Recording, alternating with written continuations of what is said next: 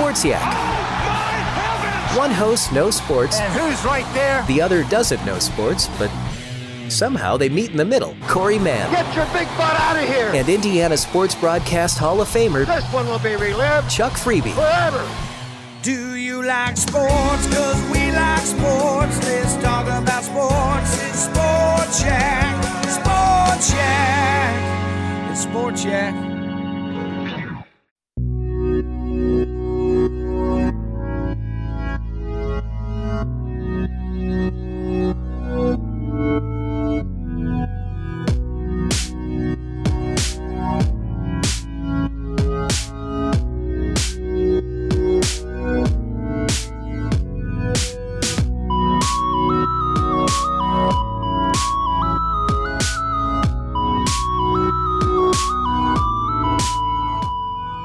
Welcome, everybody, to episode 78 of Disney Plus Reviews. I'm Phil Sousa, and I'm here with my good friend and co-host. Hey, we know each other. He's a friend from work. It's Grant Youngsma. Grant. Hey. Friend from work, Phil. Look who it is. It's Grant. Yep. I knew that was going to be our intro before I even watched the movie, because I had obviously seen it before. Yeah.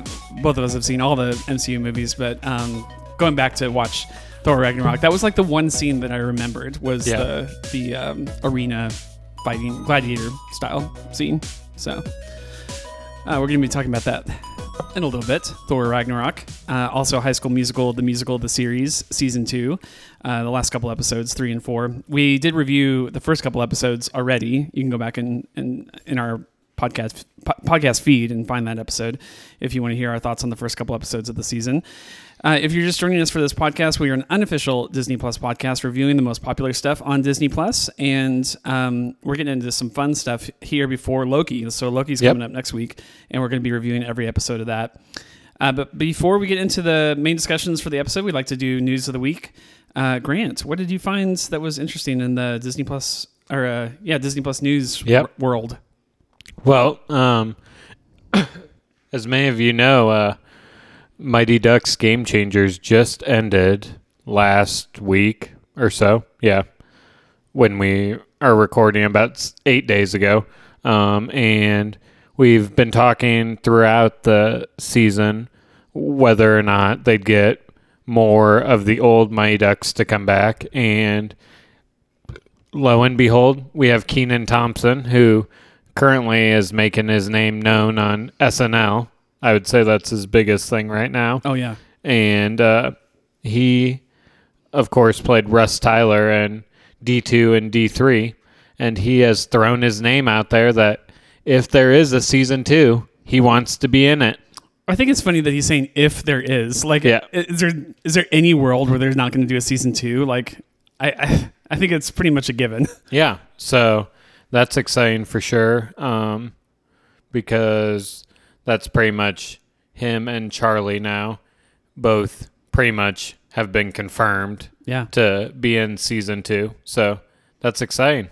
We were literally just talking about him a couple episodes. It was last week. Last episode, we were talking about the absence of Joshua Jackson is obviously felt. But then I think the other big one as far as stars is Kenan. Like I think a lot of people probably would love to see him come back. So, and I mean, Knucklepuck would be fun. Like, oh yeah, for sure. I don't know if they'll do that or not. Like, it would be awesome if he taught the Knucklepuck to somebody. That'd be pretty cool. On the Don't Bother. I guess the Ducks now. Like, spoilers for season 1, but that would be a lot of fun. And he's always enjoyable. Like, he's funny in everything he does. So yeah. I mean, he's a better actor now. But he for was sure. even in the. I mean, he's great in the movies, but like, obviously, you watch him on SNL, and he's definitely matured. So, yeah, he's like Joshua Jackson being the other actor, but like these guys are the only two actors that really have continued on, right? Yeah, pretty much. I don't think I've seen anyone else from the, like, Averman is like that one actor that you'd be like, okay, well, I'm sure he moved on to like adult acting, and maybe he has. I don't mean to, slight him, like if he's done like some, movies I've not seen or something like that. But like, as far as like public consciousness, it's really those guys. Like Joshua Jackson famously went on to do that Fringe. CW. Well, yeah, I was thinking like even before the Fringe, there's a CW show that he was in. Oh, I can't remember the name of it. I always think 90210, but it's like the other one, one that's not 90210. And then I obviously never watched that show. And then Fringe is like one of my favorite shows of all time. So like I know a lot of people were watching that. It got 5 seasons if I remember correctly. So a lot of people know Joshua Jackson. He hasn't been, recent, like what have you done for me lately kind of thing. But Kenan Thompson, obviously, like every week is, people are watching him all the time. So he would be a big get. I think they would have to pay those guys a lot of money. But if we've learned anything from Disney, is they have a lot of money for this stuff. So, yeah. So, yeah, that's a big story. I think a lot of people would tune in if they didn't tune in for season 1, knowing that those guys are coming back, even as like, they're only going to be on the show for a couple episodes. Like that would be enough reason for some people just to tune in on its own. Yeah. So, yeah. Let's see. Looking through other news, I didn't really see anything of notes that was like super, super huge. The one thing I saw that was a little interesting, and it's just more talk about WandaVision, but like, currently, Paul Bettany does not have a contract with Marvel. Like he doesn't have a contract for any future movies or properties. So it's kind of curious. Like, is he done? Like at the end of WandaVision, I was like, this is awesome. Like I would love to see more of him. I'd like to see more of White Vision. That kind of stuff. And I don't know that they're planning on it. Like I think like his story in the MCU might be told at this point. He certainly went out with a big bang, but. Yeah, is he done with the MCU? Is kind of the story there. So, a lot of people think it might be the final time we see him. Yeah, the final chapter has already been seen. I love like Paul Bettany is so awesome to me after WandaVision. He's obviously great as the Vision in the movies and stuff like that. But I mean, you have to know if you've seen everything Marvel has produced that his most shining star moment was WandaVision for sure. Because he just got to be himself and kind of break out of that cyber role that he kind of had been fixed to. So yeah, so it was awesome. And like, I'll be really sad if he doesn't come back. But how many characters can they really keep track of? Exactly. At the same time. Spoilers for Endgame, I guess. Fast forward 30 seconds if you haven't seen it. I mean, you've had a couple of years by now, but they don't have to keep track of Iron Man anymore. The Vision is perhaps out. The Hulk is kind of always been in and out. But like, I don't know. They're adding like Valkyrie is like now like a kind of like a rising star. Yeah. You've got the stuff with Wakanda, like the women fighters and stuff like that. Like, I don't know. Like, I know they can do a lot of stuff on Disney Plus, but I feel like Marvel, if anything, is kind of like, okay, who can we just like put to rest? And it kind of feels like Thor is going to be put to rest after his 4th movie. Yeah. Yeah. I mean, you love these characters. Captain America has already been put to rest. I mean, like, at some point, we've had over a decade of these movies, and like some of these guys have been in like 7 or 8 films. So like, I mean, how many films is Iron Man in? Like half of them?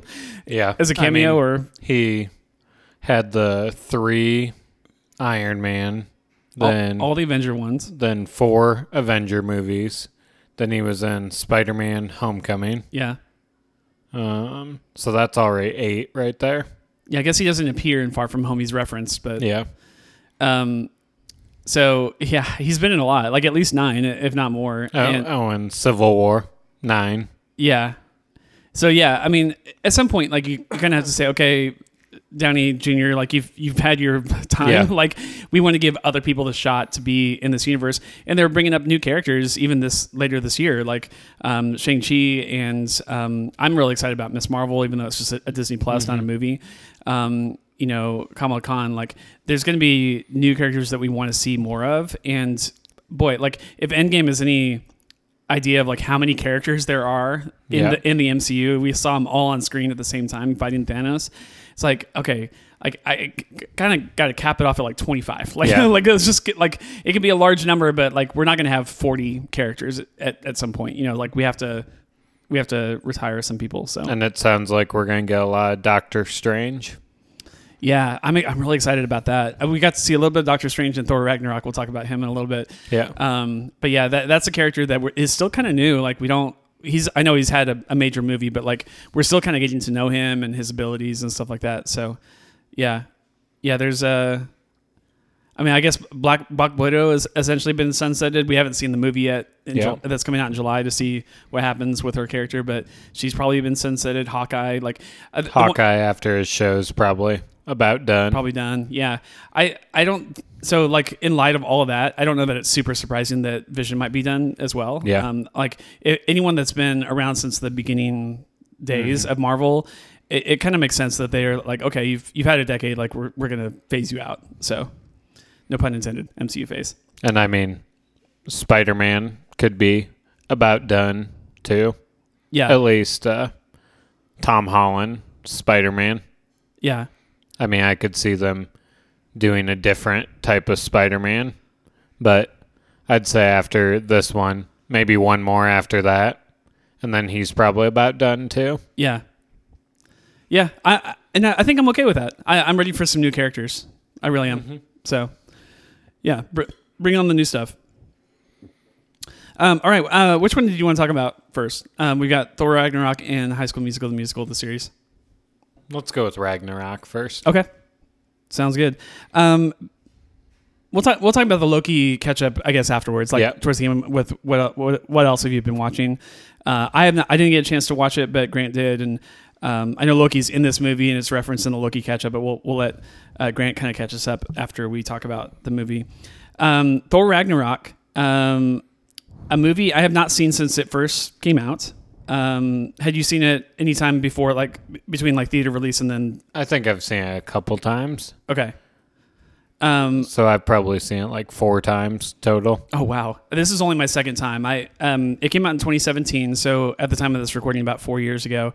I had not seen it, 3.5 really, because it was like a late 2017. Yep. Mm-hmm. So I had not seen it since it originally came out. I knew I was going to love it just because I remember completely falling in love with it the first time. Yeah. But I don't revisit a lot of movies very often. Mm-hmm. Like it has to be something I'm really in the mood for, or something we're doing for the show, or something like that for me to really have the impetus to jump into it. I honestly don't watch a lot of like TV movies. Most of what I watch is for the show, and then occasionally I'll throw on another movie that's WB or something like that. But I mean, I'm mostly into video games, and then when I have extra time, I throw on a movie or a TV show. But so I don't go back to movies very often. But this is one I always wanted to go back to, regardless if it was for the show or not. I knew I would always revisit it at some point because it's so great. It's very good. Talking about a follow up to Thor 2, by the way, which is. I think on a lot of people's list is one of the lowest ranked MC movies. Is the Dark World one, right? Thor Dark World. Yeah. I mean, I remember liking just about everything that MCU's ever produced, but Dark World was definitely one of those where I was like, okay, like it's pretty good in some parts, but like not. I'll pull up some rankings while you talk, Phil. Okay. But then they followed it up with Thor Ragnarok, different director this time, right? Waititi didn't do Dark World, did he? He did, but he did Ragnarok. Yeah, and I mean, a lot of people, like if you're ranking like directors for the MCU stuff, Taika Waititi is definitely up there. I would say probably the other one is James Gunn, like the guy that did the Guardians stuff.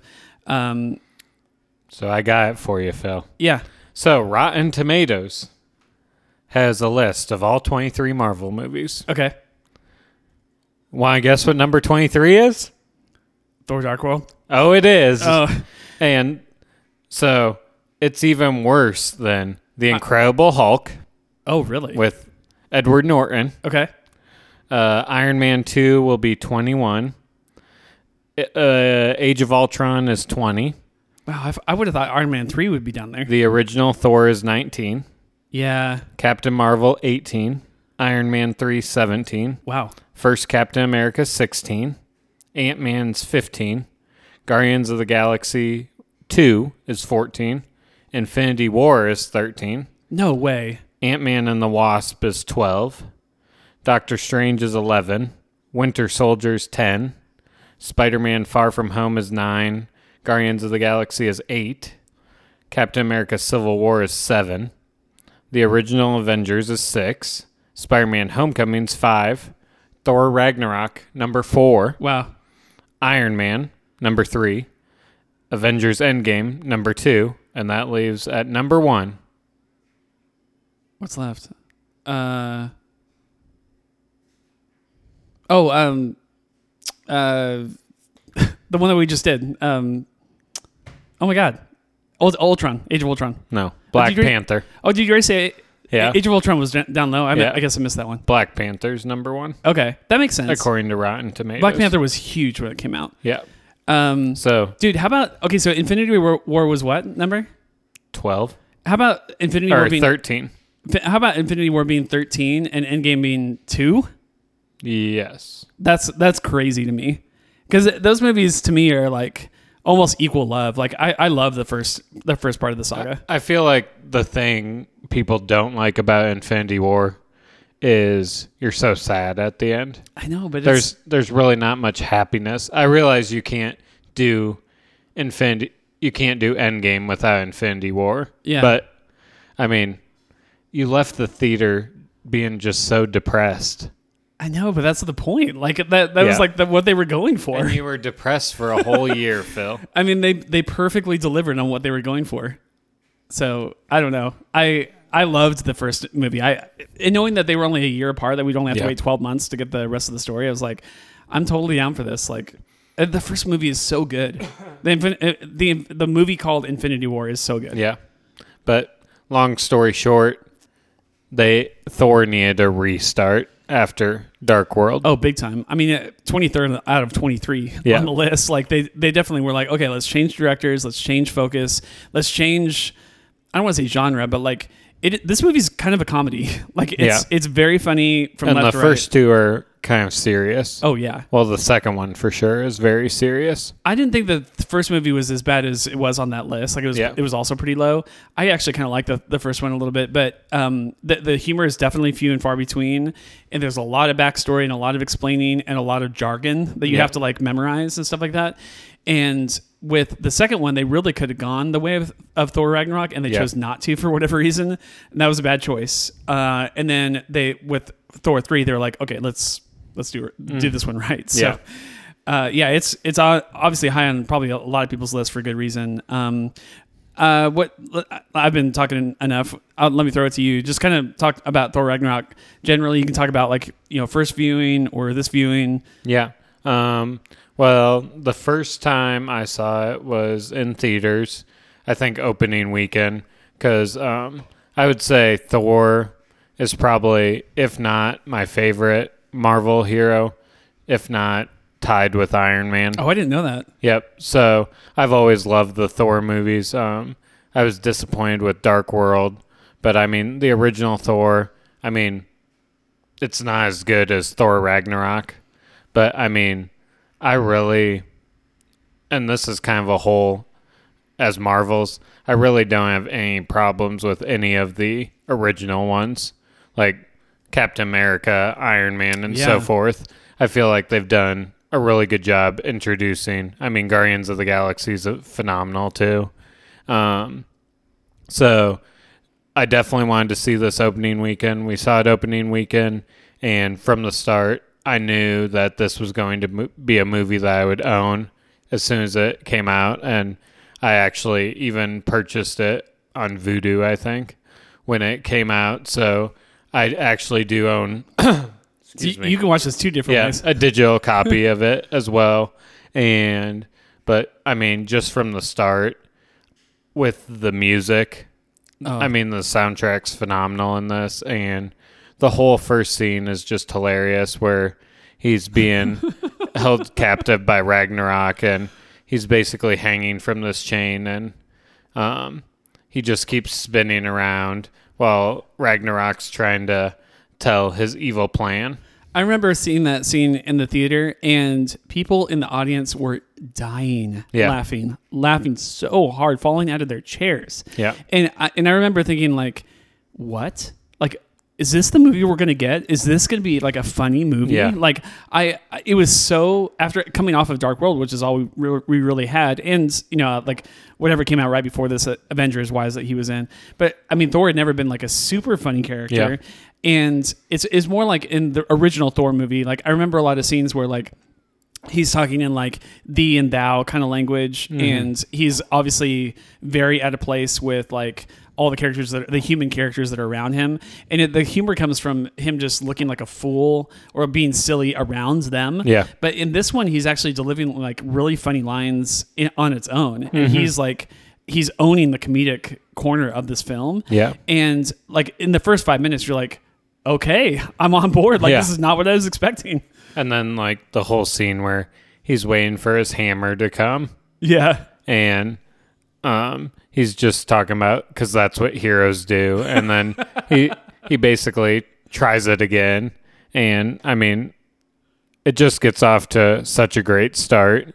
And, like, I mean, even after he kills Ragnarok, the whole Loki play. Oh my gosh. Just to start out. There's only one scene that I watched twice this last week, and it's the Loki play. Yeah, it's hilarious. And Loki, of course, is is disguised as Odin.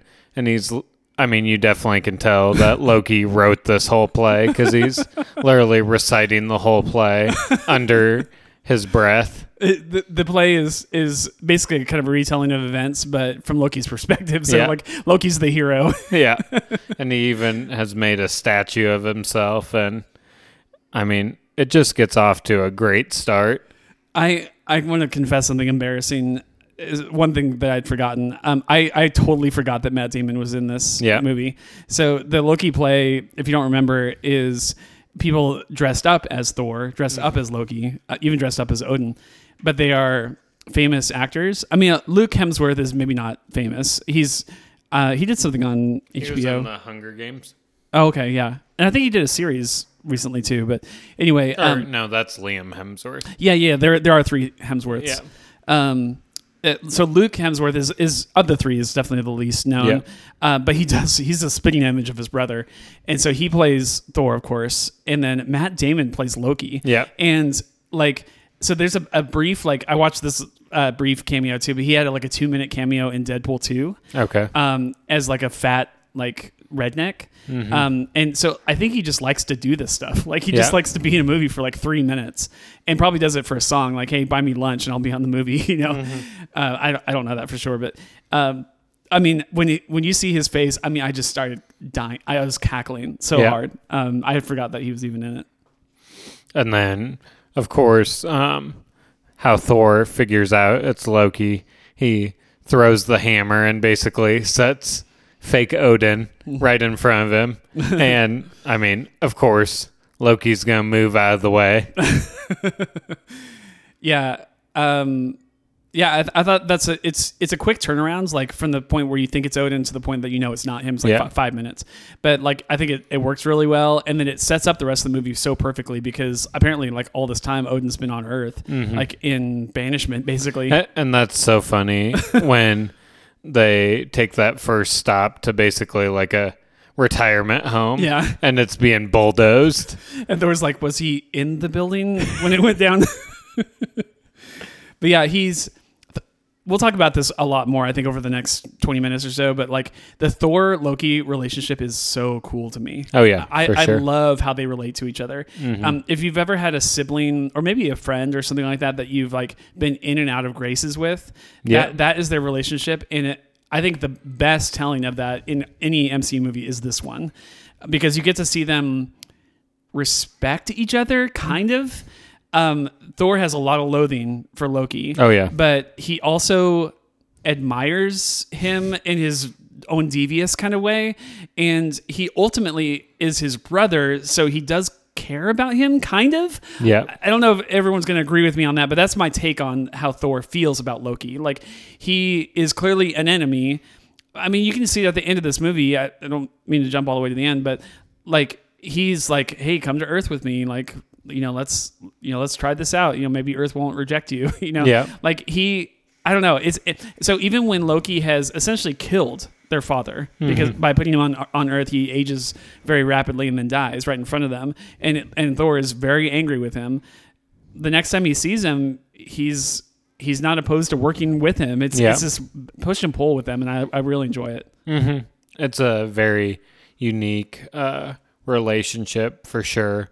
And I mean, time after time, it's kind of one of those things where Thor always wants to make it work, but then Loki always betrays him. Because, I mean, skipping forward to the end, I mean, he kind of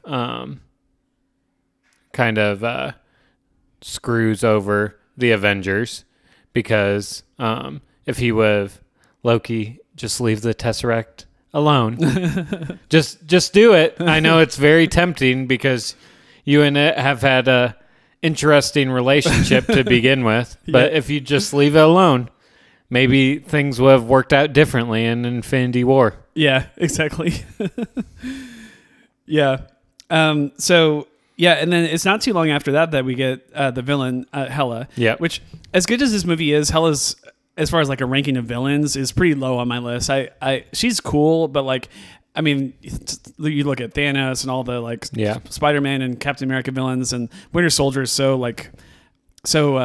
depth wise is very deep. You know, like Hela's she kind of came and went for me, but she's definitely ominous, especially in that first scene, because Thor throws his hammer straight at her and she catches it and then smashes it with her fingers. Like, and like up until this point, you never seen anyone like even come close to wielding the hammer. Like I guess Captain America briefly, but like which that even happened really. Oh, the Age of Ultron, I guess. Oh yeah, I guess. I think it was right before this, wasn't it? Maybe a couple of years before this, but like we had not seen anyone like pick it up and let alone like catch it. Yeah. And so like when she catches it, I remember the audience gasping in the theaters, like, oh my gosh. And then even that is topped like 30 seconds later or less when she smashes it into pieces. Like later in the movie, Loki says she smashed it like glass. Yeah. You know, and so, you know, she's being the goddess of death. You're like, okay, this is going to be a formidable foe. Yeah. The only thing that's confusing to me with how they did this movie, and again, this is like a top 5 MCU movie for me. So like, don't hear me like bashing the movie for this.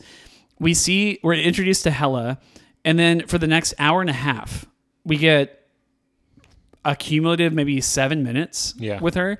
She's almost forgotten about until we come all the way. The heroes finally get to Asgard, which is literally the last 25 minutes of the movie. Yeah. I think that was a weird choice for me. That said, we got so many awesome things on Sakaar that I can forgive it for that. But to have a villain introduced and be so like ominous and formidable in the first 20 minutes and then basically forgotten about for a solid hour after that is a weird, it's not your typical movie plot, style shaping of the plot. That's really my only negative about the movie, to be honest. Everything else is 100% positive. I mean, I feel like they kind of done a ton with her on Asgard to begin with, because Loki and Thor are on Sakaar. So yeah. She just kind of mowed over people when she arrived. So, I mean, I feel like and Odin's dead. I mean, that's part of the plot, but I feel like as far as like a dark villain, she's very dark. Yeah. And I feel like maybe that's kind of why we didn't get a ton of screen time with her, because they wanted her to be as dark as possible while continuing their PG-13 rating, I would say. Yeah, no, that's a good point. I do like, even though I think her powers, for being the goddess of death, I think are kind of limited, but I do like her ability to just like fashion blades out of nothing, like whenever she wants. And at first I was like, oh, it's just little knives and stuff like that. No, she pulls out swords. At one point she pulls out like that massive, like 200-foot long, blade basically at the very end of the movie. Like she actually is very powerful. You don't realize it. I mean, other than smashing the hammer, she doesn't do anything like really glorious in the first 2/3 of the movie, and then you really start by the end of the movie go, oh, she's really powerful. But like her power of like fashioning blades is actually very unique. She can even rip your eye out, Phil. And she does. I forgot that happened in this movie, by the way. That's how much I forgot from this film. But we also get, so basically, like, they realize that they can't really go toe to toe with her, or they're and afraid they're to do pretty so. much banished. Yeah. So, I mean, they obviously would have died if they weren't thrown off. Yeah, so they go from there, like from that first introduction to Hela, they go to Earth, right? And that's where they see Odin's, or the... Yeah, and that's Nursing when home. Hela's released. Yeah, she goes because to... Odin dies. Right. She goes to Asgard, and basically, yeah, Odin dies, and then... Yeah, okay, gotcha. Yeah, I got the order wrong. They pretty much get thrown off the bridge. Yes, that's right. Let's see. So then they go straight to Sakaar from there. Yep. Okay. Which you don't really know Loki's at Sakaar. Yeah, and dude, Sakaar's like a cool planet? Question mark. It's a planet, I think, but like it's outside of time, kind of. It's really weird. It's space time doesn't really make sense there, and I actually think that's really interesting. Yeah, like for this to exist in our universe. So like they both disappear at the same time, but when Thor arrives, Loki's already been there for like a couple months. I think he said, and I think it all kind of depends on like where they landed, because like Thor basically lands like in a junkyard. Yeah, but we never know where Loki really landed. Right. Thor immediately goes into captivity. Loki kind of goes into like this, luxury. Yeah, he snibbles his way. Snake-like. Yeah, and they arrive there at very different times. So Loki has kind of built his way up, kind of thing. And the only other thing I want to mention for right now, it'll probably come up again later, is there's like that circle before you go into the stadium, into the arena. There's like a holding area for like the slaves is what they call them. Yeah. The gladiators. And like Thor tries to escape, and he's like, oh, it's just a circle. And Korg, because we'll talk a lot about Korg, he's so funny. He's like it's a circle, or kind of like a circle. I don't really understand it. Like it's like this space-time loop within this hallway. Mm-hmm. So I don't know. I really like Sakaar from the perspective of it being very unique for MCU. Like there's nothing quite like it. Mm-hmm. So yeah, it's I think the planet is really cool. And then, I mean, very seconds after Thor arrives, basically we get introduced to Valkyrie, and this is the first movie she's in. Yep. Right? Okay. It is. So yeah, we didn't know who she was when she first steps on the scene. What do you think of Valkyrie? I mean, I like her as a character for sure. I feel like this was kind of her introduction, but then, I mean, they really haven't. I mean, I've heard she's going to play a much bigger role in Thor, Thunder, and Love, but I mean, she doesn't play as big of a role in this, or she does kind of as her like first showing. Right. But then after that, to this point, you really haven't seen much of her. I mean, you get a couple minutes of her in Endgame, if that. But then, so I'm more interested to see like her going forward. Yeah. Yeah, you're right. It's been 4 years. Other than Endgame, we really haven't seen her in anything.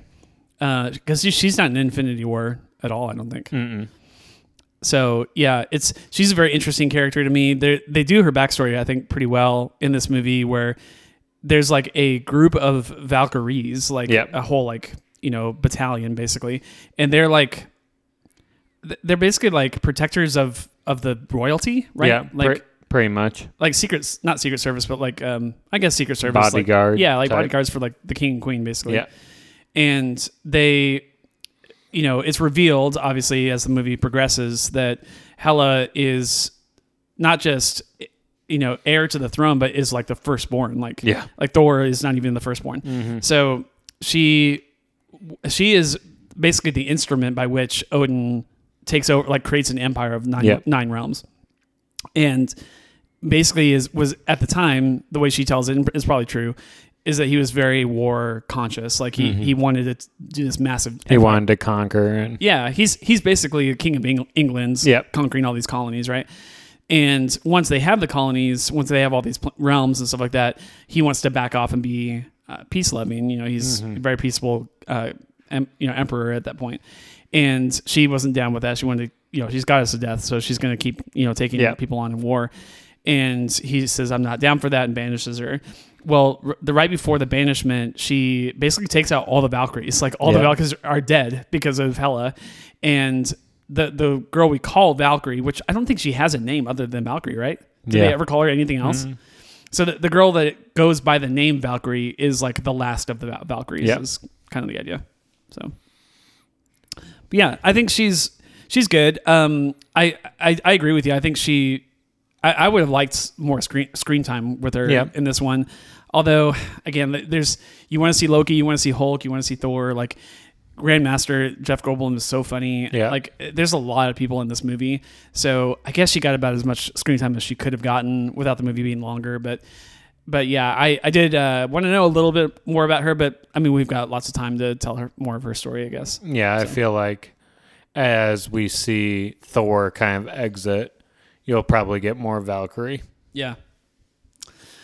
Let's talk about Grandmaster. Yeah. Jeff Goldblum is so perfect in this role. I could not even, having seen him in the role, I'm like, who else would they have gotten? Like, he's like perfect as this character. Yeah. And just how he calls Thor, keeps calling him Lord of Thunder. And it's just so comical. Yeah. And then he's like, what is that? Like sparkles that come out of your fingers? He's a total tool. Oh, yeah. But like, he owns that planet, man. Mm-hmm. Like, everyone is subservient to him. It's so funny, that juxtaposition. Yeah. So, I mean, he definitely brings comedy to it, and just right off the bat, because you can tell that he pretty much runs the show there. You don't really know. I guess basically he must have just kind of fell in with like money and stuff. And because he's not very powerful. I mean, he has a ton of powerful people that work for him, but him personally isn't very powerful. Well, I mean, that's evidenced by the after credit scene at the very end, when they basically like, there's like, 40 of them that just confront him, and he's just like, let's call it a tie. Like, I mean, they're obviously going to, a revolution gets started because of the events of what Thor and Hulk and Valkyrie are doing. But the result of that revolution is they easily take him over. Yeah. So they could have always done that, but I guess fear, whatever, prevented them from doing so. But yeah, he basically, his whole control over this planet centers around this contest of champions that he does. And it's so, like, for them, it's like reality TV, it's the Gladiator movie, basically. And it's sold out. Every time they do a Contest of Champions battle, it's sold out. He gets a ton of revenue from it, and basically has his thumb on the population because, he has everything. He owns all the assets in the world. And so, yeah, he's basically, his whole existence hinges on finding contestants to like fight against his big champion, which, I mean, we knew it, I think, even going into the movie, because we had seen him in the trailers, but we knew it was going to be the Hulk. So, yeah. Which, I mean, we can just skip ahead to that part. So, Thor basically, it's basically presented to him, well, if you can beat the Grand Master's champion, then you basically get your freedom.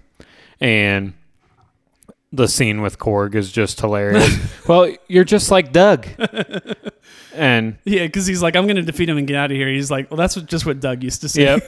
And then he calls him New Doug. See you later, New Doug. And so, I mean, now Thor is, which we have the Stan Lee cameo, which I think's hilarious. Oh, yeah. How Thor's telling him he will not cut his hair, and then he just snips off all of his hair. So now we have short-haired Thor. Which I like his look. I like his short hair look. I'm into the ladies, not the men, but I will say that he is gorgeous. Like, he's a gorgeous dude with short hair.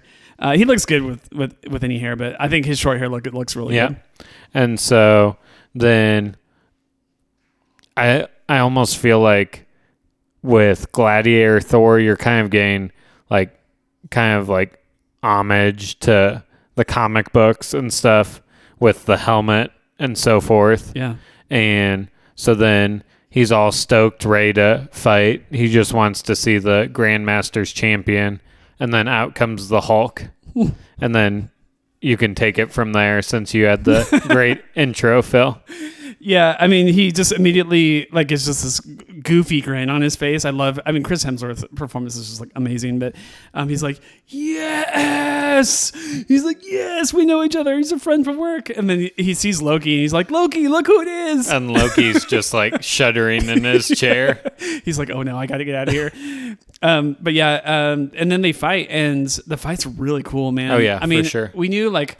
we've seen like Hulkbuster, Hulk type stuff. Like we knew it was going to be good, but like, dude, like there's almost like a push and pull. Like I don't want to hurt you, but then he has to type of thing. And then Hulk is just pummeling him at one point, but then he grabs that like massive hammer. He fashions a hammer or pulls a hammer out of the wall and just wrecks the Hulk with it. Yeah. And then you see his thunder capability. Yeah. And for a while there, Thor is just murdering.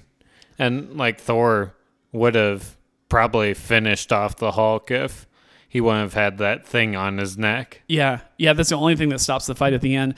At one point, Hulk is on top of Thor and just smashing his fist right into his face, like, over and over and over again. And that's basically what unleashes the powers. Oh, the lightning thing. Yeah, that's right. Yeah. By the way, whenever he goes like wide-eyed, like glowy-eyed, and like turns into like full like God of Thunder, it's amazing. Like and he hits him with an electricity punch or whatever. Like that to me is like my favorite thing. At one point, the funniest part of the whole fight scene is it's a line that Loki delivers, but Hulk like puny gods Thor. Yeah, just wham, wham, wham on the floor on the ground, like slamming him on the ground, and Loki screams, "Yes, that's how it feels." Yeah, so good. I mean, for a while, Hulk and Thor kind of exchange blows to where, like, the first half of the fight, Hulk is just wrecking Thor. But then pretty much the second half of the fight, Thor's just wrecking Hulk. Yeah. Yeah, it's not until, I guess he gets zapped first, and then Hulk jumps way high into the air and comes down hard on him. Yeah. And then it shoots to Korg, and he goes... another day, another Doug. Yeah. So, I wouldn't say there's really a winner per se. Yeah, it is pretty even. Yeah. And so, that's not what Thor says later, though. Yeah. So, people are, of course, there's always the debate about who the strongest Avenger is. Yeah. And you really don't get an answer from these two. But you do get an answer from the ship. Yep. Later on.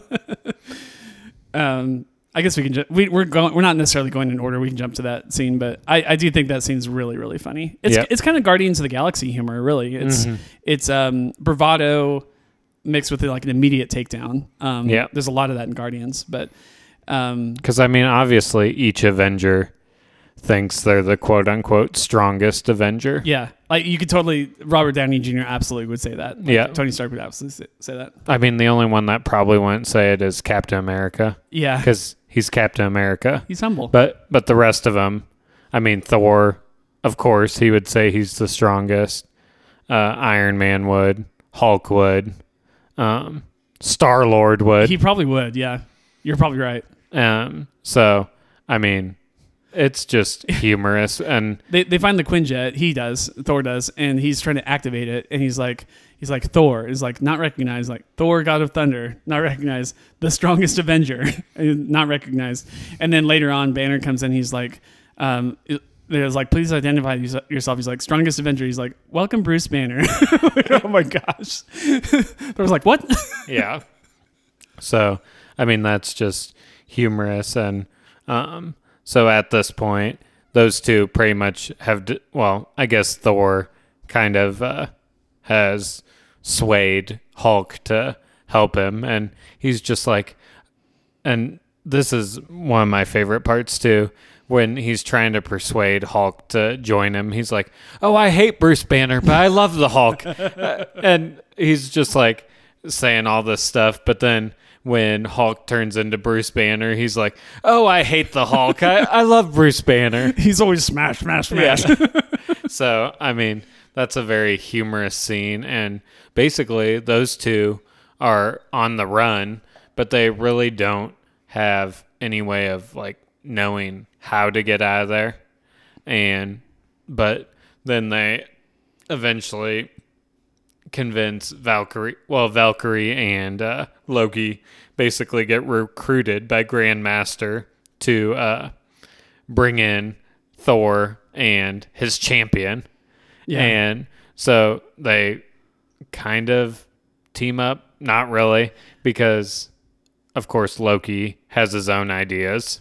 Yeah. Loki, boy, all the team up stuff in this movie is very. It's hard to progress. Like Thor really has to convince them pretty hard. Like even Hulk like doesn't want to go along with it because he's Hulk. We kind of skipped over this, but like Hulk is like permanent Hulk now. Like he's not been bruised for 2 years. Since Age of Ultron. Yeah, like basically got zapped to Sakaar when he left. As soon as he got into the Quinjet and left, he got zapped and pulled to Sakaar, right?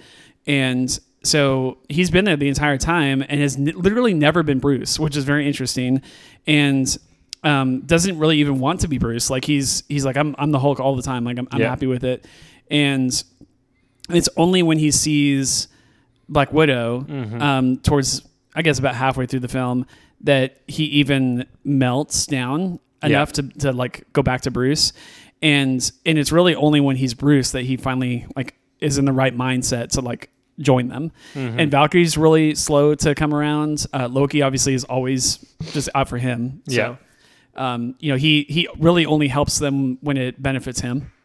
I mean, he basically gets taken hostage by Valkyrie.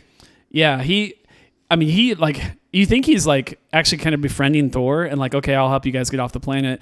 And then when he has a chance to run, he tries to leave Thor in the dirt. Yeah. And then of course, Thor incapacitates him, but like, yeah, I mean, you could tell he's never going to do anything unless it benefits him. Exactly. And that's why he's the god of mischief. Yeah. He's great in this movie. I learned quite a bit about Loki, his character, and what his agenda is, like what his goals are, and to what lengths he would, try to look out for number one in this movie. Like we learn it from like the original Avengers movie and other things, but he's such a slimeball in this, and it gets me really excited for the Loki show. I cannot wait to see what they do now that he is literally the main character of that show. But yeah, he's really great in this, and he has a shiny moment at the end of the movie where he shows up. Again, it's for his own. He wants to be seen as the hero. Yeah, and so he's like, it is I have come. I'm your hero, and he like takes all the civilians and gets them off of Asgard. Yeah, away from the fray. But again, it's because he wants to be seen as the hero. Yeah, and I mean, so then they get back to Asgard. And I mean, this fight scene is very short, I would say. Yeah. But I mean, as far as like action and combat, it's a very good fight scene. You're talking about Thor and Hela? Yeah. Yeah. For as long as it lasts. And it's kind of like the fight Thor versus Hulk. Hela's just beating the crap out of Thor. Yeah. And then, of course, she rips out his eye. And her Army of the Dead, I guess you could call it. Yeah. They're about to wipe out all of the Asgardians.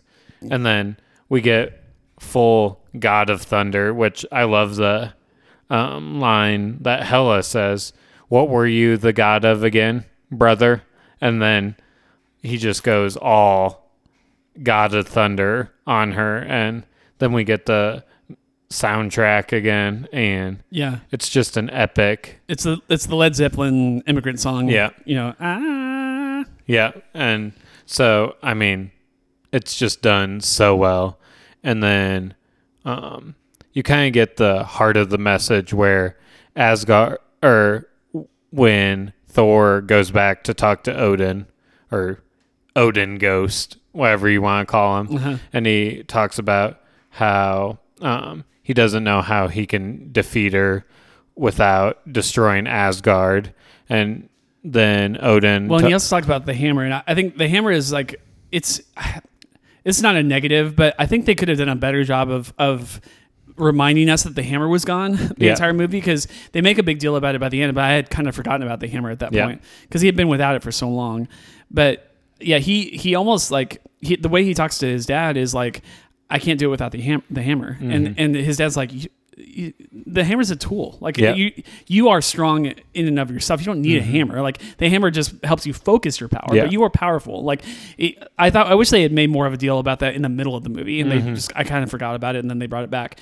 But yeah, he thinks he can't even defeat Hela without that hammer, and Odin gives him the mindset to be like, no, you don't need that. And then he talks about how Asgard isn't a place. It's a people group. Yeah. And wherever those people are, that's where Asgard will be.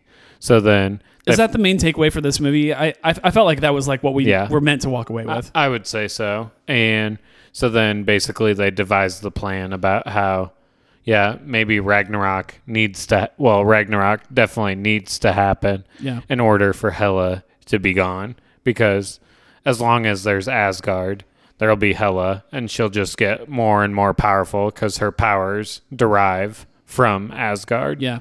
And so they use the eternal flame, Loki does. Yeah. Which this kind of plays events for the future, because Loki is going to revive Ragnarok, but then, of course, he finds his pal, the Tesseract, just sitting there, and he kind of just has a moment where you don't really see him grab it, but everybody knows, well, of course, he's not going to turn that down. Yeah.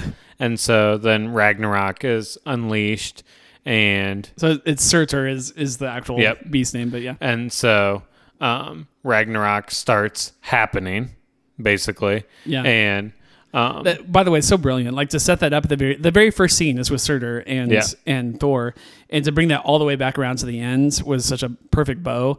And it was literally the only way they could have ended that movie satisfyingly. Like where like they're clearly not powerful enough to take on Hela and her forces and all that kind of stuff, but Surtur can, and the thing that they were trying to prevent, and Thor even says it, he says, we were trying to prevent Ragnarok, we need to cause it. Yeah. Like in order to put this thing to rest. And so then I love the scene where Hulk basically is just like, when Hulk sees like a villain, he just wants to Hulk smash, and he just goes after, and... Thor's like, for once in your life, don't smash. Yeah.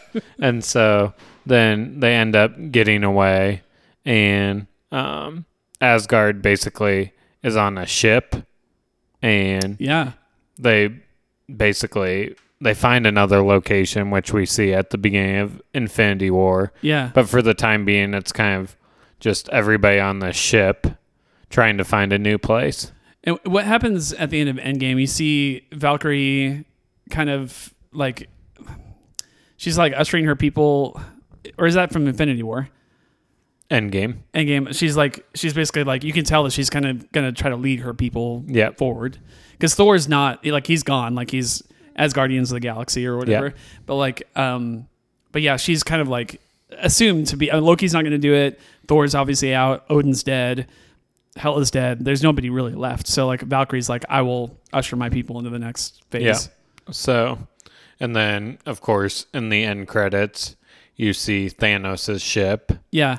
Which as far as is a mid-credit scene, I guess technically, but as far as like after credits scenes go, it was definitely the least revealing. Like we didn't we always thought it was the ship. We didn't even see Thanos.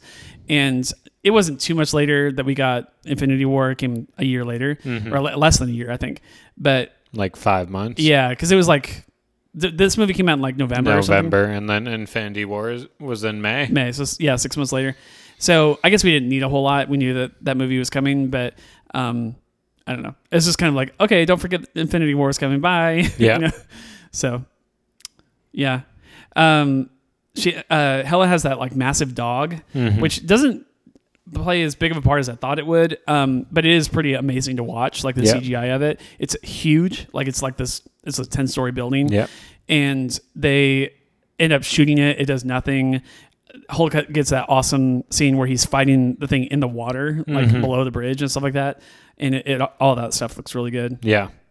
Hela, we mentioned it already, but Hela cuts out Thor's eye during their fight, which, I mean, has no eye. Like in the next time we see him, he has an eye patch, and then of course gets an eyeball later. It's not the right color. But that all that stuff started with this movie, which is really cool. I'm just going through my notes, finding stuff that we maybe skipped over. Oh, we need to go back to Korg. Korg is, I mean, Thor is funny enough on his own. Like we don't need another funny character, but we get him in Korg and he's awesome. Yeah. Like he's such a great addition. He's the king of one-liners. Like he doesn't have a lot of like long monologue type things. Yeah. But that's part of his character. Like his character is kind of dumb. Like he's hulkish, like in his mentality, but I would say more of like a baby. Like he's a adult male kind of rock monster guy. So he's formidable and like I don't want to go up against toe to toe with this guy, but he's also about as innocent as like a 5-year-old. Yeah, I would agree with that. And that just makes him really funny. So it's not just the Doug stuff. It's like, I don't know, just anytime he's on like in a scene to do anything, like he's just funny. And like, at the end of the movie, he's talking about like, Asgard, as long as the foundation stands, we can rebuild it. And then it just like completely gets destroyed. He's like, all right, that's the end of that. Yep. So, I mean, he's a very good character. And I mean, we get him going forward in Endgame with Fat Thor. So, I mean, very clever, not main character, but a very formidable subplot character, I would say. Yeah. There's a part where it's like they're fighting all the like undead army type of thing, whatever, and they get to the ship. He has this like insect. It's not an insect. It's like I don't know. It's like a very small friend that he is small enough for him to carry around, and they address his friends. I forget what his name is. It's like Meek. Meek, that's right. Yep. And they're like, Meek, where are you from? Maybe we can set up shop on your planet. And he's like, oh, Meek's dead. They're like, what? He's like, oh yeah, I accidentally stomped on him while we were fighting those things. He's like, I've just been carrying him around. And then Meek's basically revitalized. Yeah. He's like, oh, you're alive, bud. He's like, I'm sorry, what was your question again, bro? So very funny scene and a very good character in general. Even though they're short and few and far between, I do really love the Anthony Hopkins stuff with Odin. He's such a genteel. He's a shadow of his like Warren self, like when he was younger. He's very gentle. He's very wise. Like he's this wise character, and like he never says anything without it being some purpose. Like he wants his words to be resounding all the time. And even though he's one of those guys that like in 30 seconds could say what it would take somebody else 30 minutes to say. Like he just gets right down to the heart of it and inspires obviously Thor, at several turns, not just one or two in this movie. So yeah, I really enjoyed watching him on screen as well. Odin's always great. Oh yeah, for sure. There's some really cool action scenes just with ships and stuff like that. So like when they're escaping from Sakaar, they we didn't talk anything about Valkyrie's really cool ship, but like she has these awesome like ballistic kind of cannon things on it. It's kind of when she pretty much whenever she's trying to capture Thor, you basically are just like, well, she's in major trouble. There's no way that she's going to be able to take on this whole group of soldiers. Yeah. And you're just like, how on earth is that going to happen? And then her ship just basically like unleashes just chaos on these people and just like massacres them.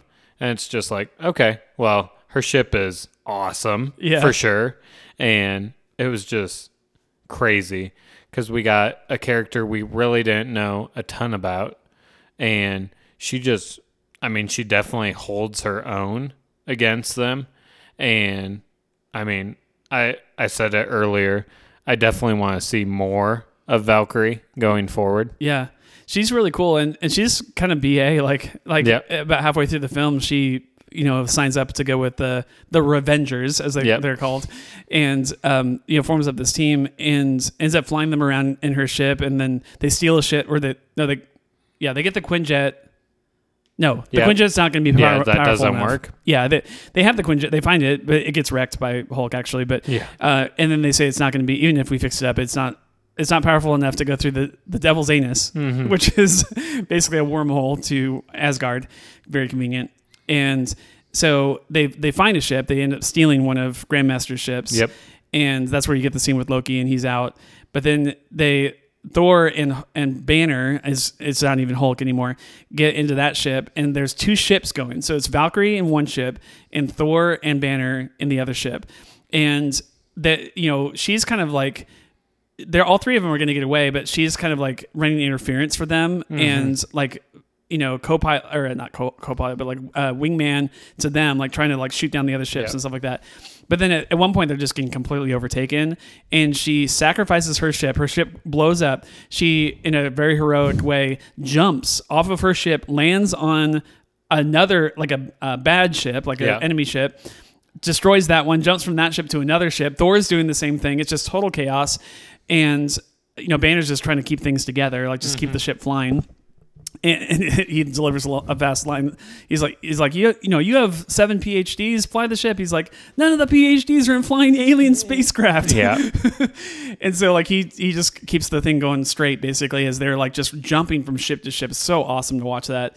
And honestly, like, you get the impression, like, dude, she can tear people up just like Thor can. Oh, yeah. And we even get to see it on Asgard, where she just starts mowing through dudes. Like, there's a line of undead army. It's just single-handedly just lopping off their heads, like just killing people left and right. So, yeah, there's a lot of really good action in the movie. A lot of people talk about the humor in it, and it is very, very funny. It's one of the funniest movies they've ever done.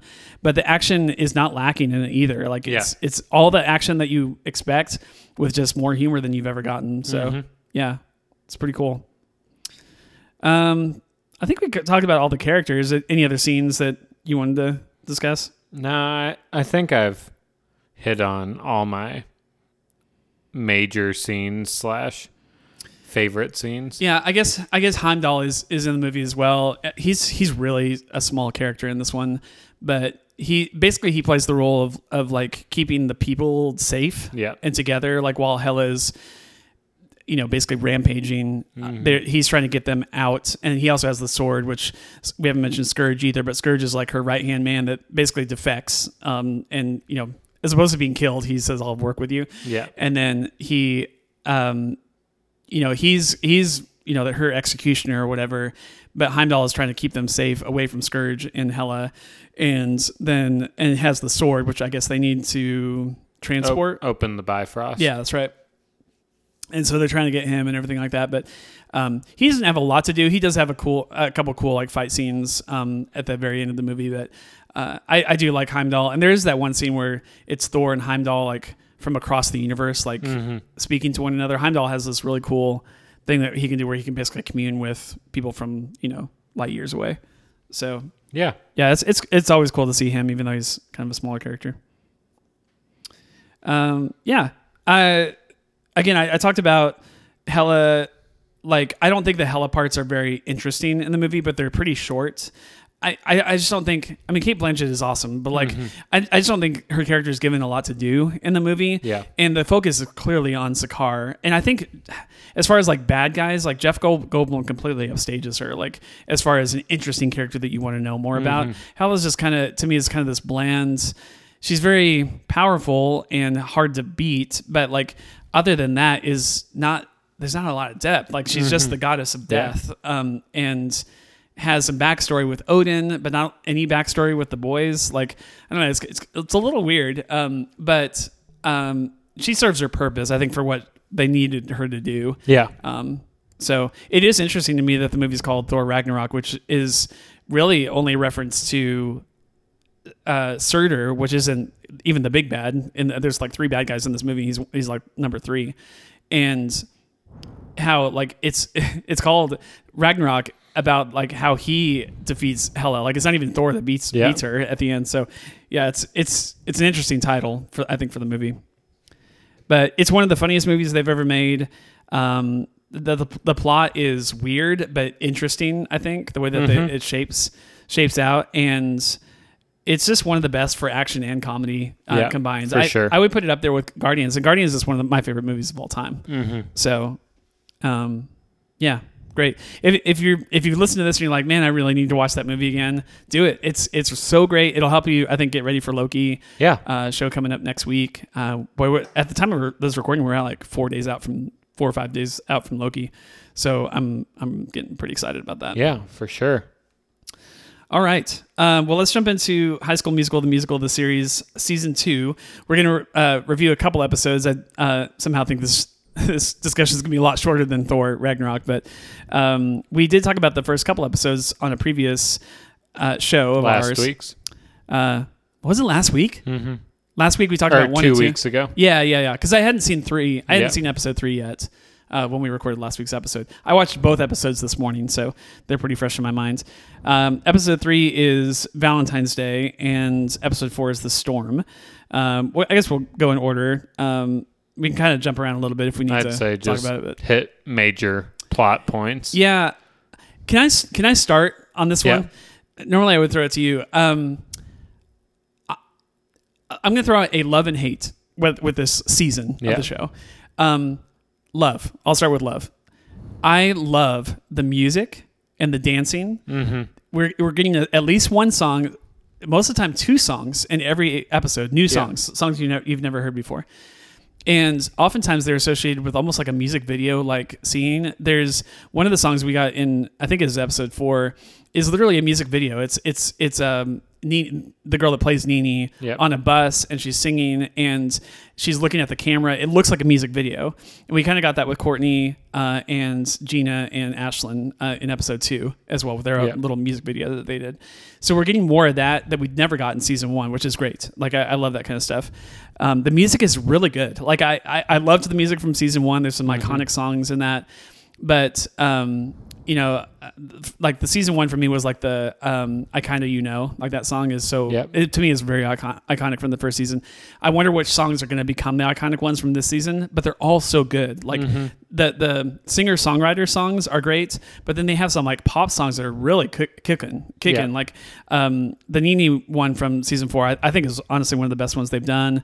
And then there's that awesome song that Nini and Ricky sing together. They wrote their own songs for Valentine's Day for each other, but they mashed them up at the end. I'm like, this is brilliant. Brilliant. That was very good. Brilliant music making. So my love for the show for this season is on a performance standpoint, music and dancing. It is top notch. It's some of the best I've ever seen in any property. I would put it up against This Is Me, and songs that you've seen from musicals and stuff. It's really good.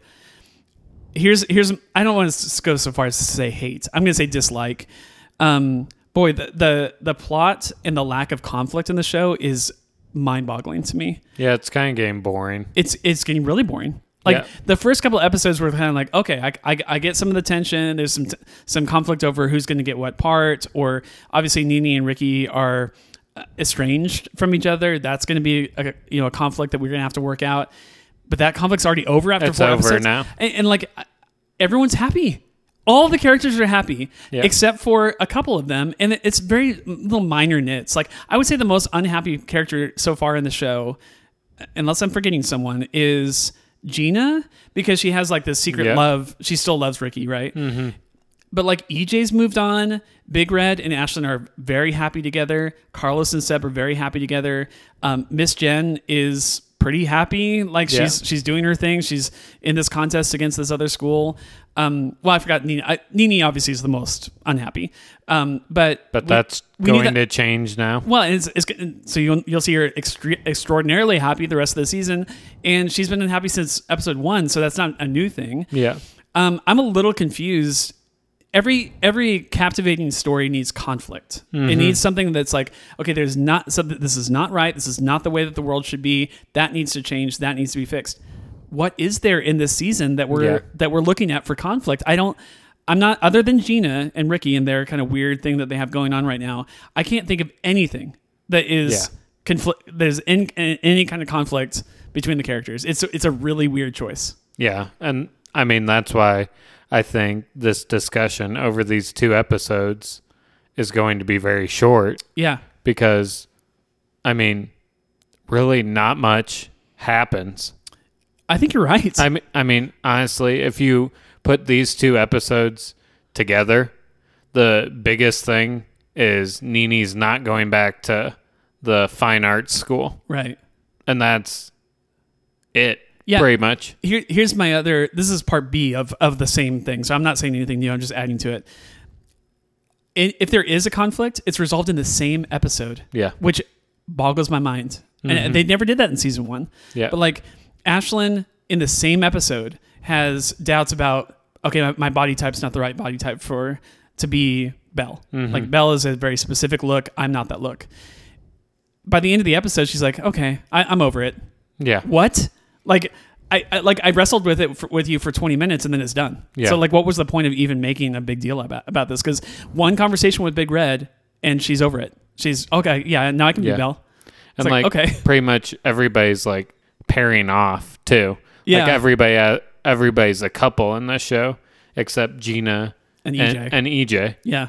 But everybody else, I mean, Courtney's now obviously going to go with the pizza delivery guy. Howie, yeah. And so it's just like, I mean, Caitlin and I both loved season 1. Season 1's great. But season 2 has just kind of been like, okay. It's milquetoast. Yeah. I don't know why they would go from the excellent tension writing of season 1 and then go to milquetoast for season 2. What are they doing?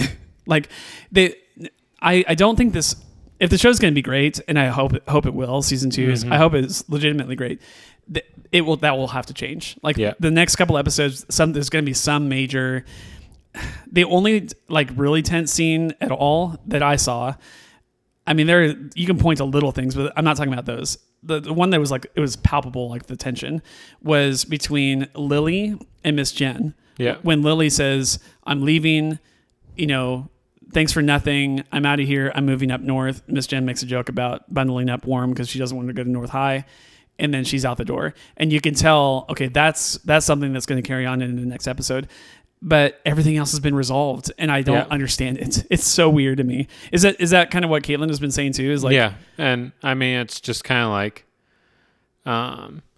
obviously we wanted a season 2, but if it continues like this, I'm going to say just end it after season 2. Yeah.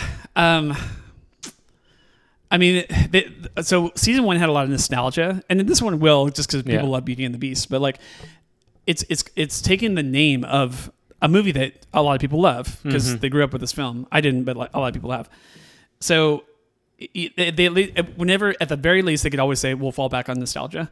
With this movie, they're not even doing High School Musical 2. They're doing Beauty and the Beast, and it's kind. I guess that movie's kind of nostalgic, but not in this setting. Like, it's in a high school setting. Yeah. So you're all you're watching is people doing an animated movie on stage that you love. Yes, you love the animated movie. You love those songs. Those are iconic songs, but it's just high schoolers. You're just watching high schoolers perform a movie that didn't take place at a high school. So that all of the connection that we got, like the parallels between the original movie and the new characters, kind of like Mighty Ducks, Game Changers, there's relationships between the movie and the current series.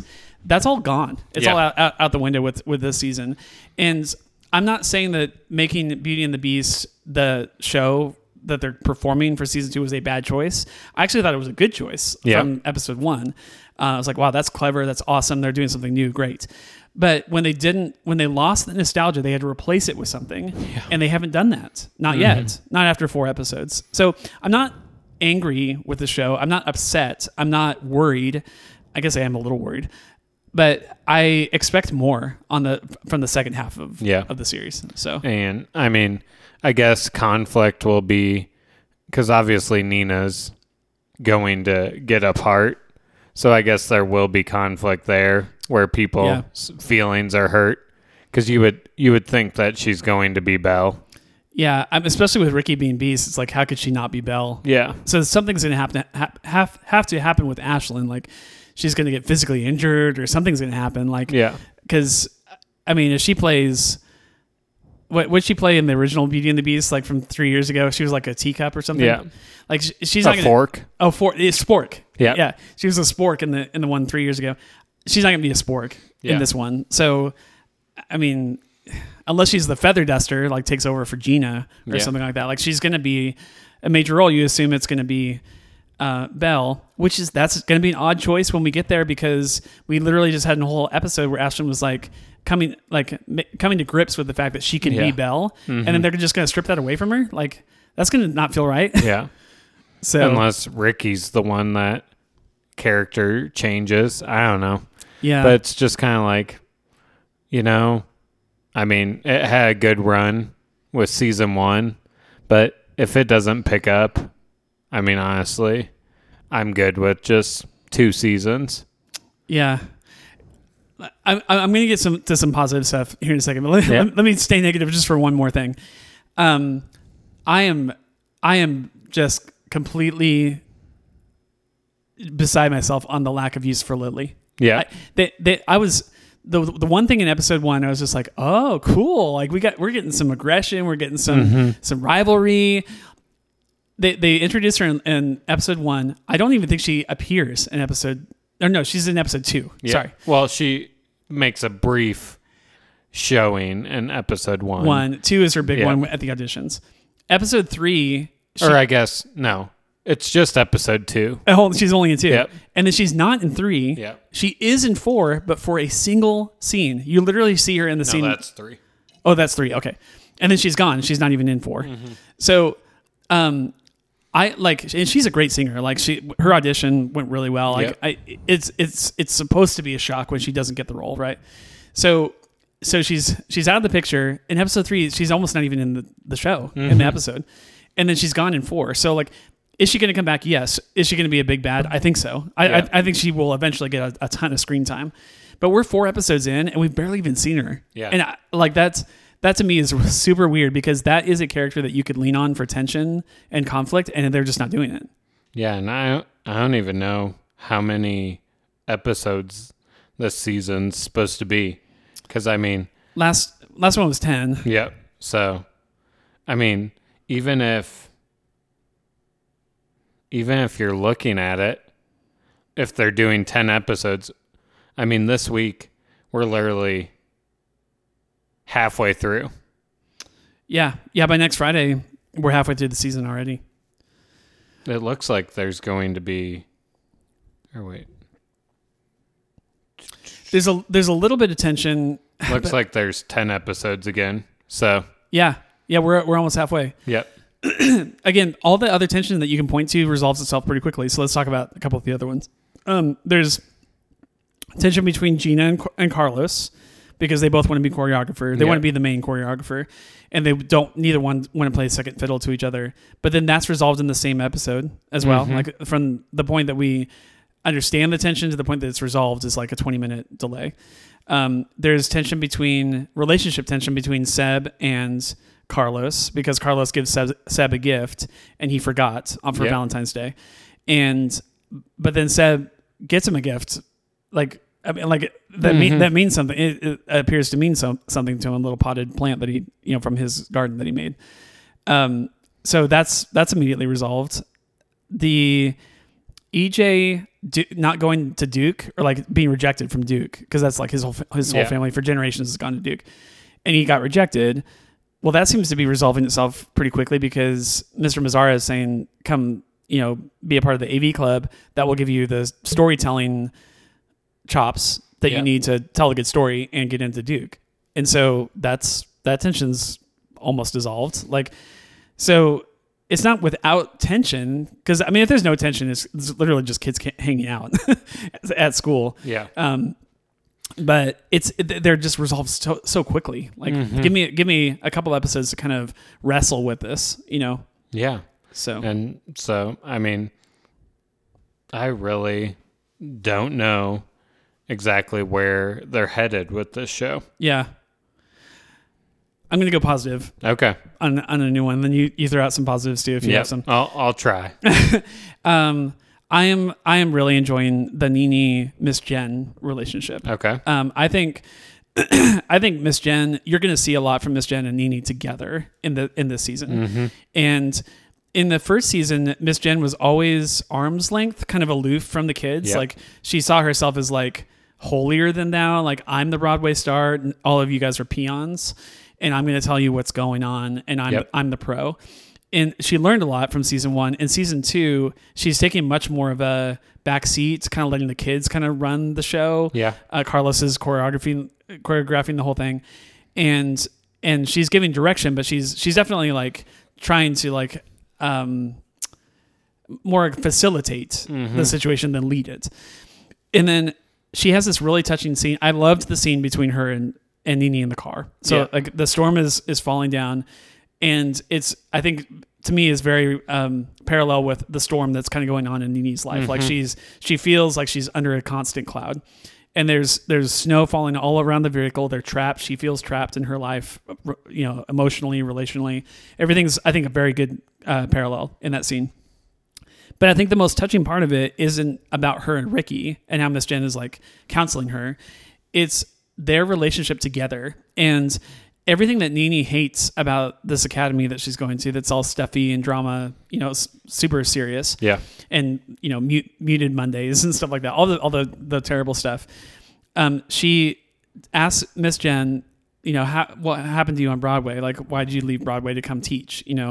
And you think it's going to be the story of like, oh, I just couldn't cut it in Broadway. Like I wasn't good enough or whatever. But that's not where she goes with her story. She goes, I was at an audition for the original cast of Frozen, and I was sitting there in the audition chairs waiting for my chance, and I was sitting right next to a girl that was auditioning for to play young Elsa, and she was terrified and like really worried about going up there, and I found myself more concerned about helping her get her shot than I was about my own ability to get the same shot for a different role.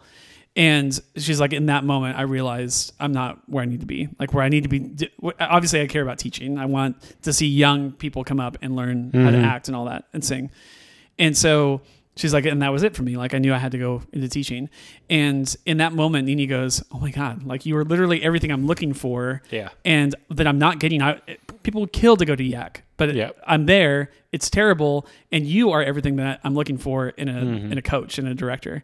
And so ultimately, when she decides to come back to East High, you would think it's all about Ricky, because they make a big deal, both episodes 3 and 4, about her relationship with Ricky, and they just want to be together, or they want to be together. They want to be together.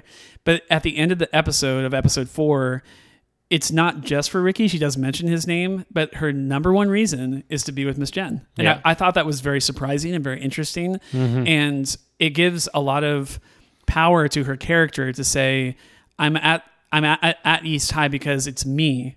It's more of like who I am as a person, as opposed to going for it's kind of Mighty Ducks Game Changers-ish. Like I want to be a part of the Don't Bothers and not this serious Mighty Ducks team.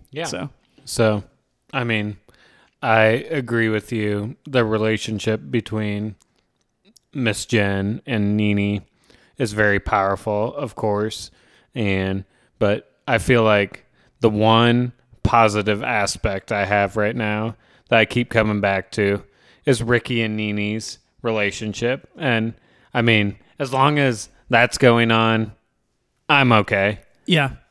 And I mean, the script isn't the best, but as long as those two are going, it's good. Maybe a little tension and drama between them would be good as well. But I think their relationship has things going in the right direction. And I'm not quite ready to give up on this show. Because season 1 was very good. But and I do love these characters. Like they feel like friends of mine. Like I want to see them succeed. Yeah. So I mean, I just really don't have much to say about it. Yeah. As far as like future things that I'm excited to see more of, like Mr. Mazzara kind of has a connection with EJ and talks about how he tried to get into Caltech and couldn't. He tried, he applied 4.5 times and he never got in. And EJ is, seeing a relationship kind of start with him about, hey, maybe you can mentor me and help me, get into Duke. So like Mr. Mazzara was very, very background character in season 1, but he's becoming more of a front facing character in season 2.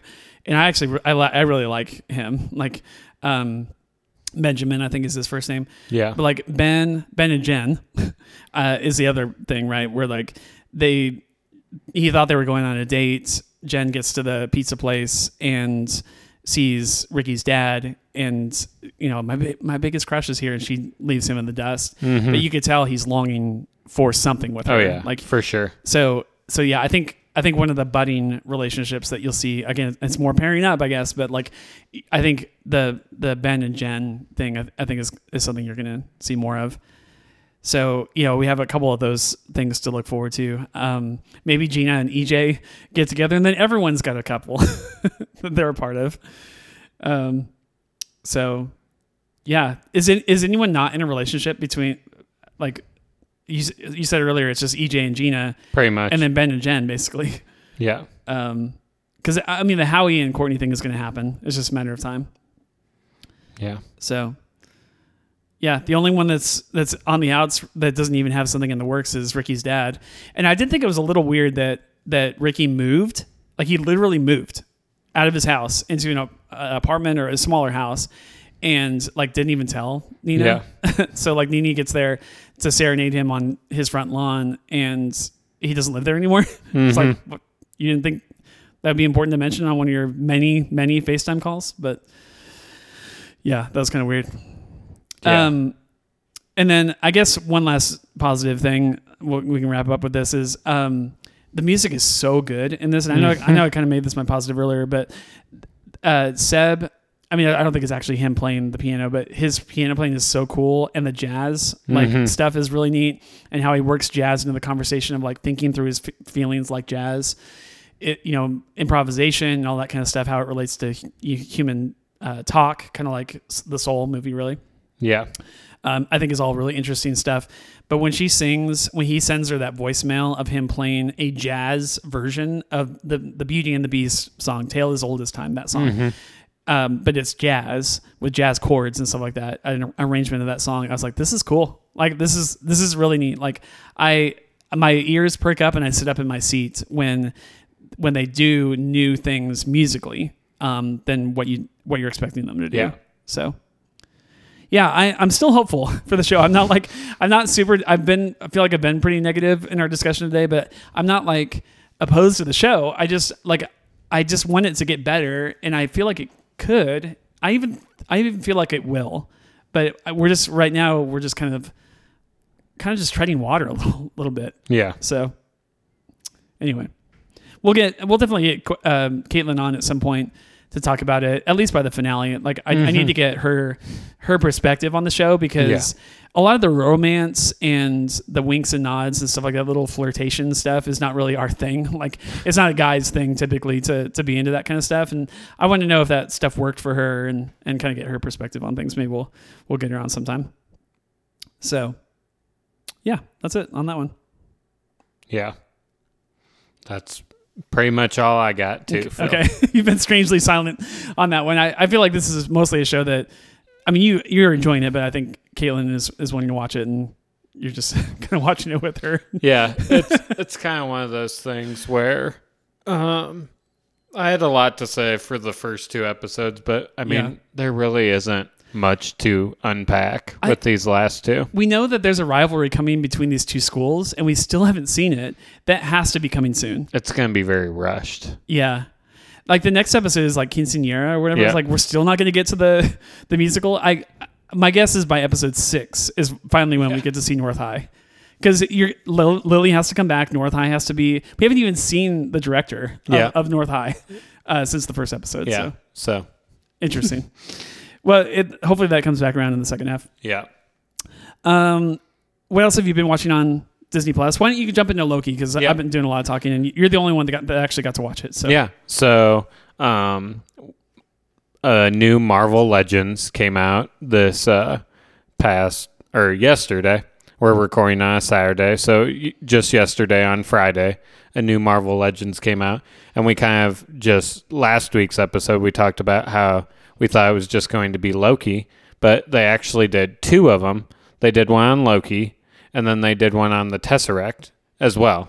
So that's so weird because that was not in the like what's coming up on Disney Plus. Like we talked about what's coming out this as of the time of this recording yesterday, Friday, June 4th, and that wasn't even on the list. Yeah, so it was weird. So I'll just basically do a brief rundown of what happened in the Loki one.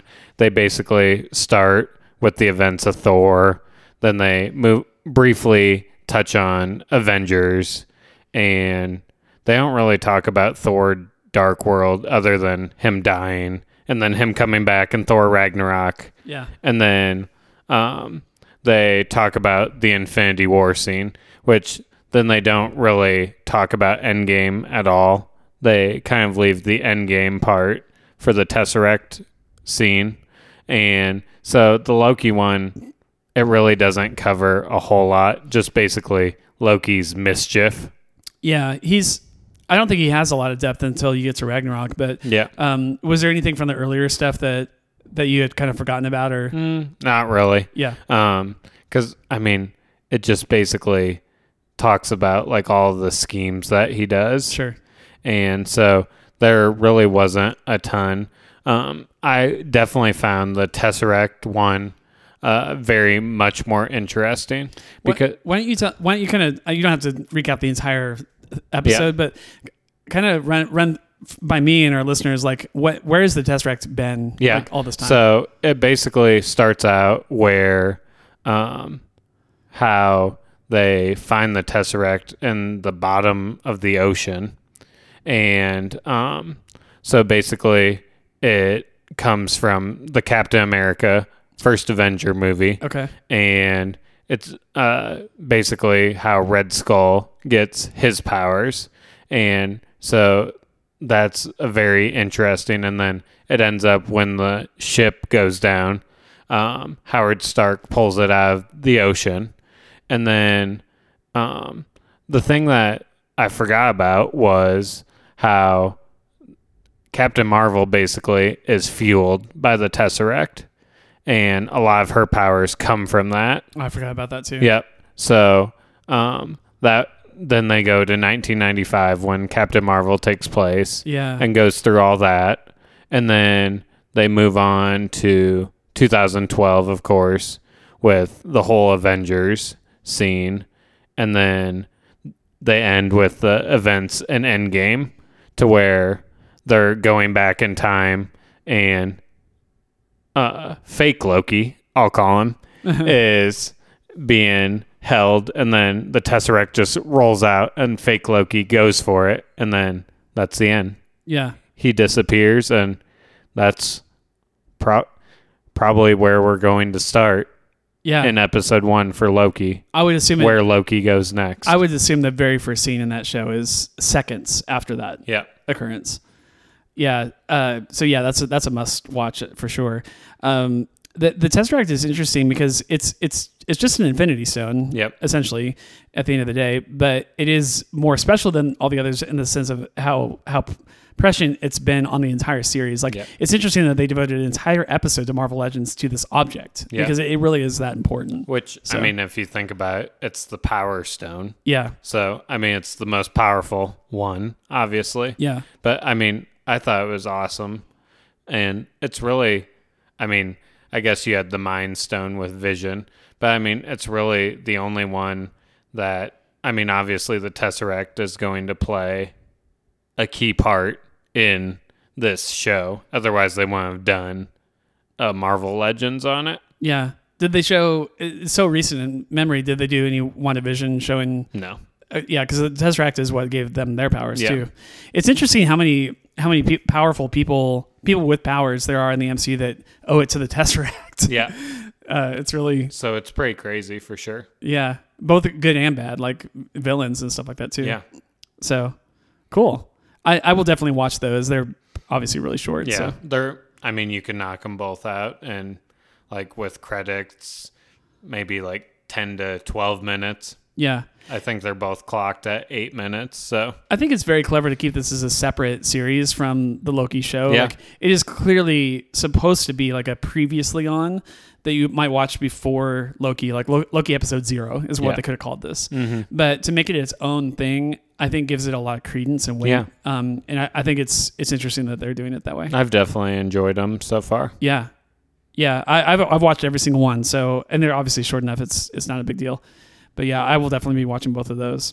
That's interesting that they did one on the test track. I'm still not like over like how weird that is, but it definitely, I think it's going to be helpful information. I going into definitely Loki. think that it's a better one than the Loki one. Yeah. Because a lot of the Loki stuff was fresh in my mind already. But I mean, that was pretty cool. Yeah. Cool. Well, I will definitely watch those. Yeah. I did not watch this week's Bad Batch, so I'll probably be watching that this weekend sometime. I just like all the stuff comes out on Friday, which is like one of the worst days of the week for me to watch anything. Like Until this week, Phil. that's true. Finally, Wednesday release, but so we'll get Loki on Wednesday.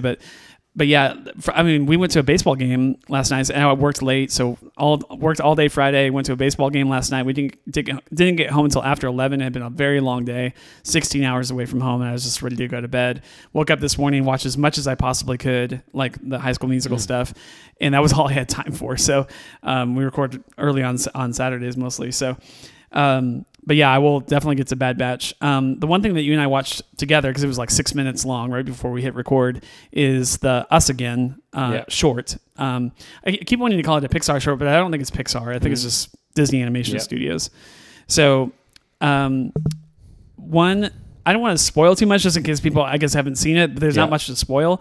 It's wordless. There's no script in this production. It's, I guess we can spoil it. Well, we're going to spoil Us Again. There's not really much to say about it. So I guess you could just say the main overlying theme, and then people can go and watch it without. You go first. What did you kind of take away from it? I mean, it's basically, you get it from the title. Not really. I mean, you kind of. pretty much do. Yeah. It's just basically about these elderly people that are the elderly gentleman is longing to be young again. And so that's basically where they get the title. They just want to be us again. Yeah. And she's more spry than he is. Like she was just like, hey, let's go out dancing. And he's like, no, I'm just going to sit here in my easy chair. So, I mean, it's a good short. To me, it's very short, 6 minutes, but like to me, it's what it wants to get across is that you can still be young at heart. Yep. Like by the end of it, they still dance. Like they're only young as long as they're in this magical storm that's coming down, and he chases it. Like you can say he's chasing his youth by, the storm's moving and he's trying to catch up to it, but ultimately that's fleeting. Like in our lives, we can't get away from the aging process. Yeah. And so he can't stay in the storm forever. When it leaves him, he has two choices: to go back to the easy chair or to go back to his wife and dance. And he chooses his wife. So I think what we're supposed to walk away with is that it doesn't matter how old you are, you can always be us again. So it's very touching. It was not what I was expecting. It's, talking about music videos, it kind of feels like a music video. There are no words, and their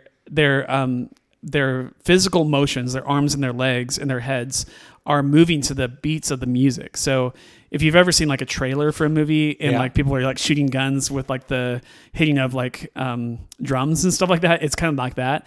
And but the whole thing is done that way. And the music's really good. It's a lot of piano stuff, but also like just full on jazz. Yeah.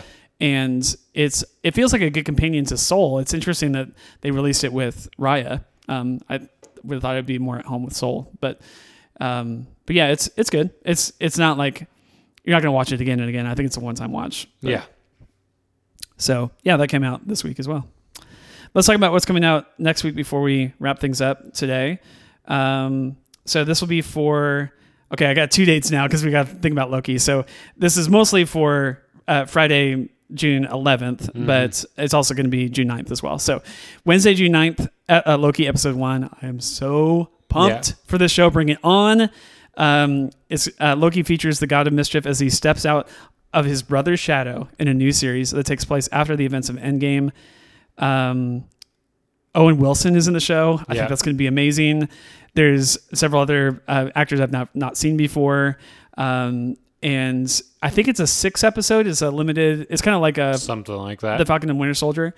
So we're not going to get, a couple months worth of, it'd be less than a couple months worth of episodes if it's 6, but I cannot wait for the show, man. I'm more hyped for this show than I was for the Falcon and Winter Soldier. Oh yeah, for sure. Falcon and Winter Soldier was amazing. So I can't even fathom how good this show is going to be. I think what you're going to get with the show that you've not gotten in the past is it's the time variance authority is at the heart of things. So it's going to be a quantum leap-ish is kind of the vibe I'm getting of him like jumping in and out of time and space. Like, okay, we're going to leap you to this year in this country, and then we're going to leap you to this planet, from present day, and then you're going to leap back to 100 years ago to, like fixing all of the things that he broke.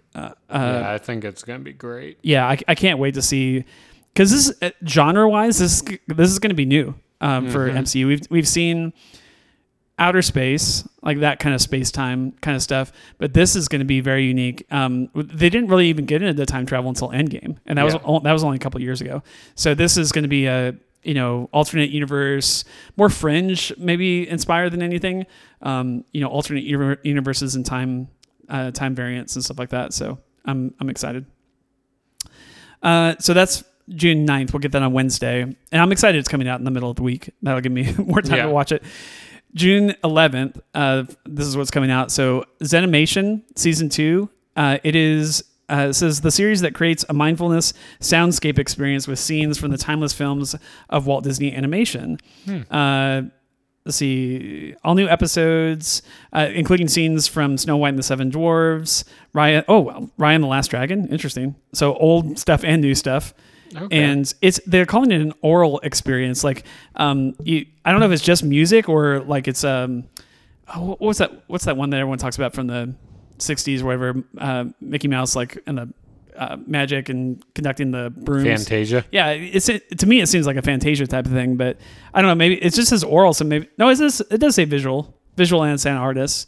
So I don't know if it's just like kind of a music. I don't know, music representation of these movies, basically. So Zenimation Season 2 is coming out. High School Musical Episode 5, obviously, the Quinceañero. Gina and Seb rally the group to throw Carlos the music and dance-filled quinceañero he never had. Meanwhile, Ricky accidentally oversteps in more ways than one, and Miss Jen gets a wild idea about how to get Nini back on stage at East High. So I guess we will get the kind of answer to that question about what Nini's going to do. Big Shot Episode 9 comes out on June 11th. If you are watching that show and you want to tell us what it is and how great it is, please write into the show. You can do that by emailing DisneyPlusReviews@hotmail.com. I don't know anyone who's watching that show. So if you have any thoughts on it, let us know. Bad Batch Episode 7 is coming out. Gordon Ramsay Uncharted Portugal. There was one of those last week, like yesterday. I mean, Texas was the last one, and then this one is Portugal. So I guess he's going all over. Disney Junior Puppy Dog Pals Season 4 is coming out next Friday. Jordan loves that show, so she'll be excited about that. That's great for if you have younger kids. It's preschool oriented. Get this, Grant, The Pacifier. Okay. With Vin Diesel is coming out. I didn't even know that was a Disney movie, to be honest. I never had any interest in watching that film. But this is Vin Diesel basically playing like a nanny to kids. So if you're into that kind of thing, watch that one. The Happiest Millionaire looks like an older film. Boy, I've never heard of this movie. I have not either. 1967 musical film starring Fred McMurray, based on the true story of Philadelphia millionaire Anthony J. Okay. Yeah, so that's there if you want to check that out. And then The Incredible Dr. Pol is another show I've not heard of. Season 18 is what you're getting on Friday. The 18th season of The Incredible Mr. Pol. Dr. Jan Pol has been a practicing veterinarian for more than half of his life.